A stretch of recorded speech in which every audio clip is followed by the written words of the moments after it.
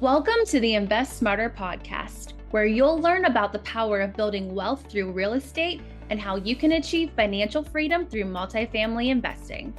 If you're interested in learning more about investing in multifamily real estate, head over to our website, sastexascapital.com, and take advantage of our free ebook, Multifamily Millions: How Anyone Can Invest in Apartment Buildings. Now, here's our host, Simon Castillo. Hey, welcome back, everyone, to another Friday Look Back episode of the Invest Smarter podcast. I'm your host, Simon Castillo, and this is my opportunity to provide you with the best insights and advice into the world of real estate investing, business, and entrepreneurship. So, as we get started today, I'd like to remind everyone again that if you are interested in investing in real estate and you are ready to do it now, the best way to get started is to get to our website, sastexascapital.com. We have a ton of free resources, ebooks, white papers, and newsletters that you can sign up for. Get onto our email list, and that will notify you when we have new investment opportunities. You will be the first to know. Now, we have existing opportunities now, both short-term and long-term opportunities to invest in real estate in San Antonio, Texas. And if you're ready to make that jump, again, the best way to do that is go to sastexascapital.com. You can even schedule a phone call directly with me. We can talk about what your investment goals are and whether these types of investments may be appropriate for you or not. But the best way, again, to get started, either book a call directly with me, send me an email, simon@sastexascapital.com, and head over to our website, sastexascapital.com. And again, download one of our free resources or sign up for our newsletter. That will get you onto our email list, and you will be notified as soon as new opportunities become available, as well as existing opportunities. So with that said, the topic today is a mailbag episode. I've got a couple of questions that I've received emails about, and I just wanted to kind of answer those questions here on the podcast, because as always, if one person has this question, there's a great chance that there's lots of people out there that have this question. So the first question we'll dive right into is, are home warranties worth it? And I guess there's a couple of ways of looking at it. One is for investment properties, and one is for your residence, the home that you live in. And speaking from experience, home warranties are like one of those products that some people will love them and some people will hate them, and there's not a whole lot of people in the middle. Um, but in my experience, they have saved me a ton of money. I can tell you again from my experience, I love having a home warranty on my house. It's saved me again tons of money. It's even gotten me new appliances. It's gotten me some random things fixed around the house, electrical issues, plumbing issues, garage door issues. A home warranty really comes in handy.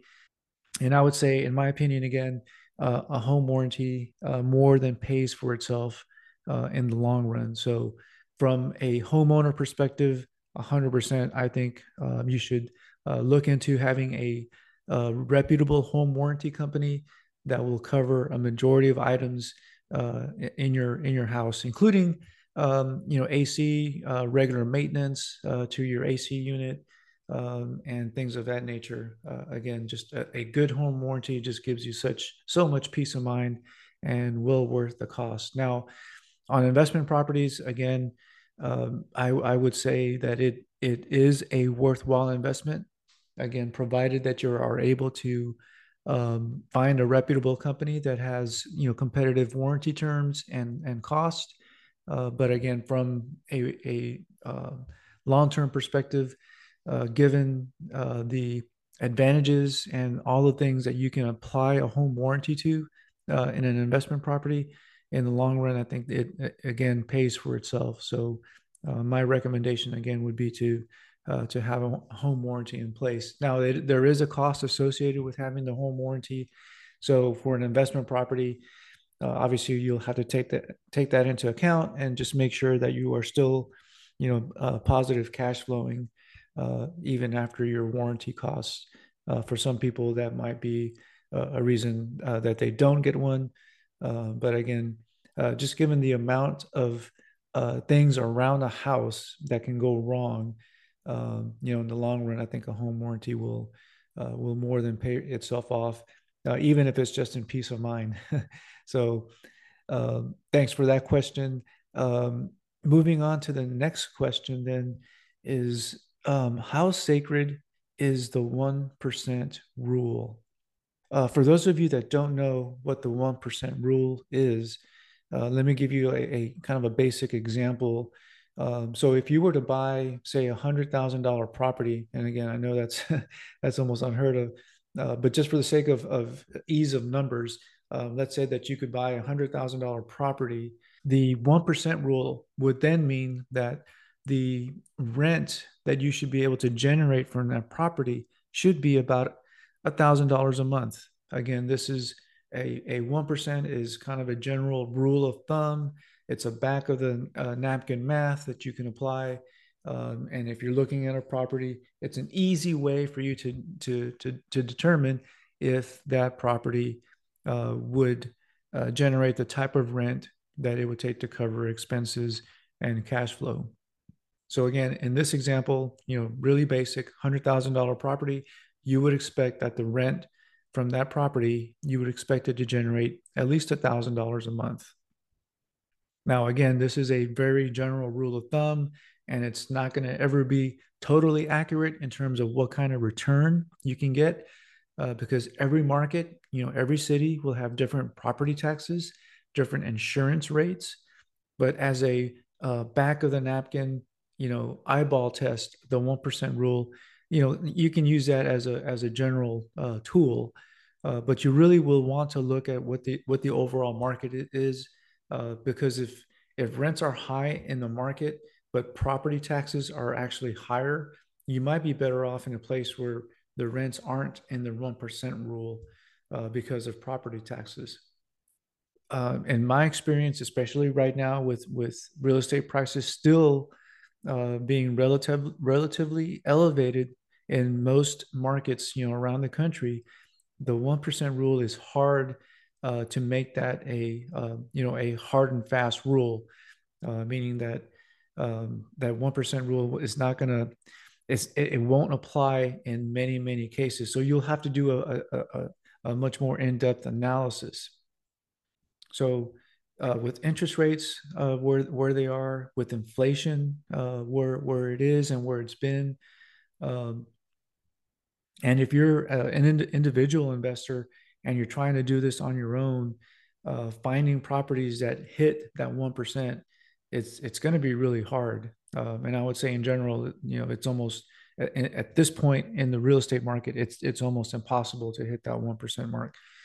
So again, use the 1% rule as a very general tool, back of the napkin math to know if you want to look at a property in more detail. But definitely that 1% rule is not a tried and true sacred rule in real estate. Now, if you've been listening to the podcast for a while, you know that I am huge on cash flow. And I really think that cash flow over time is what helps to soften some of the ebbs and flows in the real estate markets, and it's what keeps your properties afloat when you're going through some tough times in the real estate market. But don't forget that there's also another aspect to real estate investing, and that's long-term appreciation. And the reason why that's important is because the 1% rule, again, gives you a general back of the napkin look at what potential rents may be for a property. But even if that property is cash flowing, and let's say it's cash flowing $500 a month. So that's $6,000 a year. Now that sounds on paper like a lot of money. And in general it is, because it's very hard to find properties that will cash flow $500 a month. But $6,000 is not a lot of money when you consider the cost of major renovations to a property. So say, for instance, you do have a property cash flowing $500 a month. $6,000 over a year. But the following year, you have some major plumbing issues that need to be addressed. And that those major plumbing issues are going to cost $15,000 to repair. Well, that $6,000 in cash flow has just been wiped out. In fact, that major repair has probably wiped out at least 2 years worth of cash flow from a property. So the point I'm making is that while the 1% rule gives you an idea about rents, maybe gives you a general idea about cash flow, remember that the market that you're investing in is also important to understand what the appreciation potential is within that market, because no matter how well you're cash flowing in a property, major repairs pop up, and major repairs can often wipe out years of cash flow from a property. So it's important to have that other component in the real estate equation, and that's appreciation. So there you have it. I appreciate the questions that come in. If you have questions that you would like to have answered on the podcast, just email me, simon@sastexascapital.com. I'm happy to answer your questions on the podcast, and I'll even send you a direct message back with an answer.